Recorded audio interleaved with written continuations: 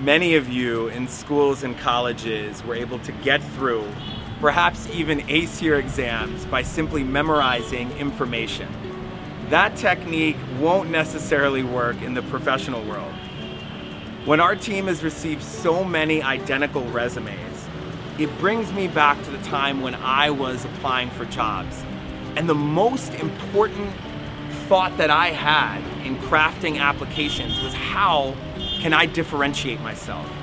And I would spend hours, days, weeks crafting sentences and being thoughtful about how I could ultimately position myself most appropriately.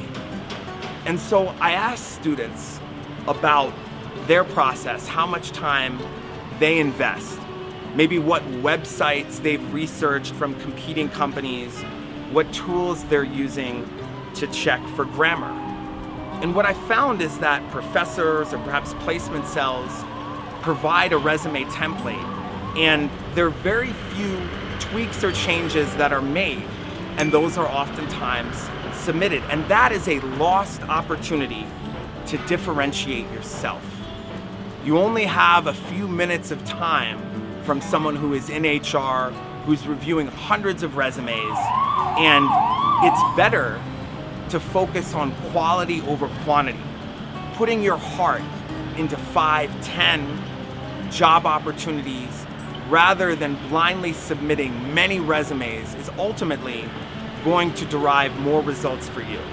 I am committed to helping Young India and sharing actionable tips.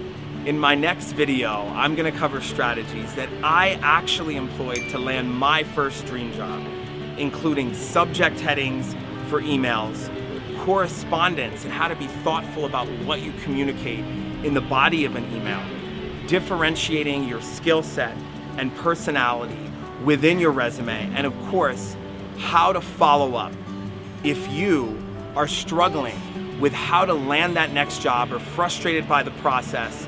I look forward to seeing you soon and making sure that you get better results.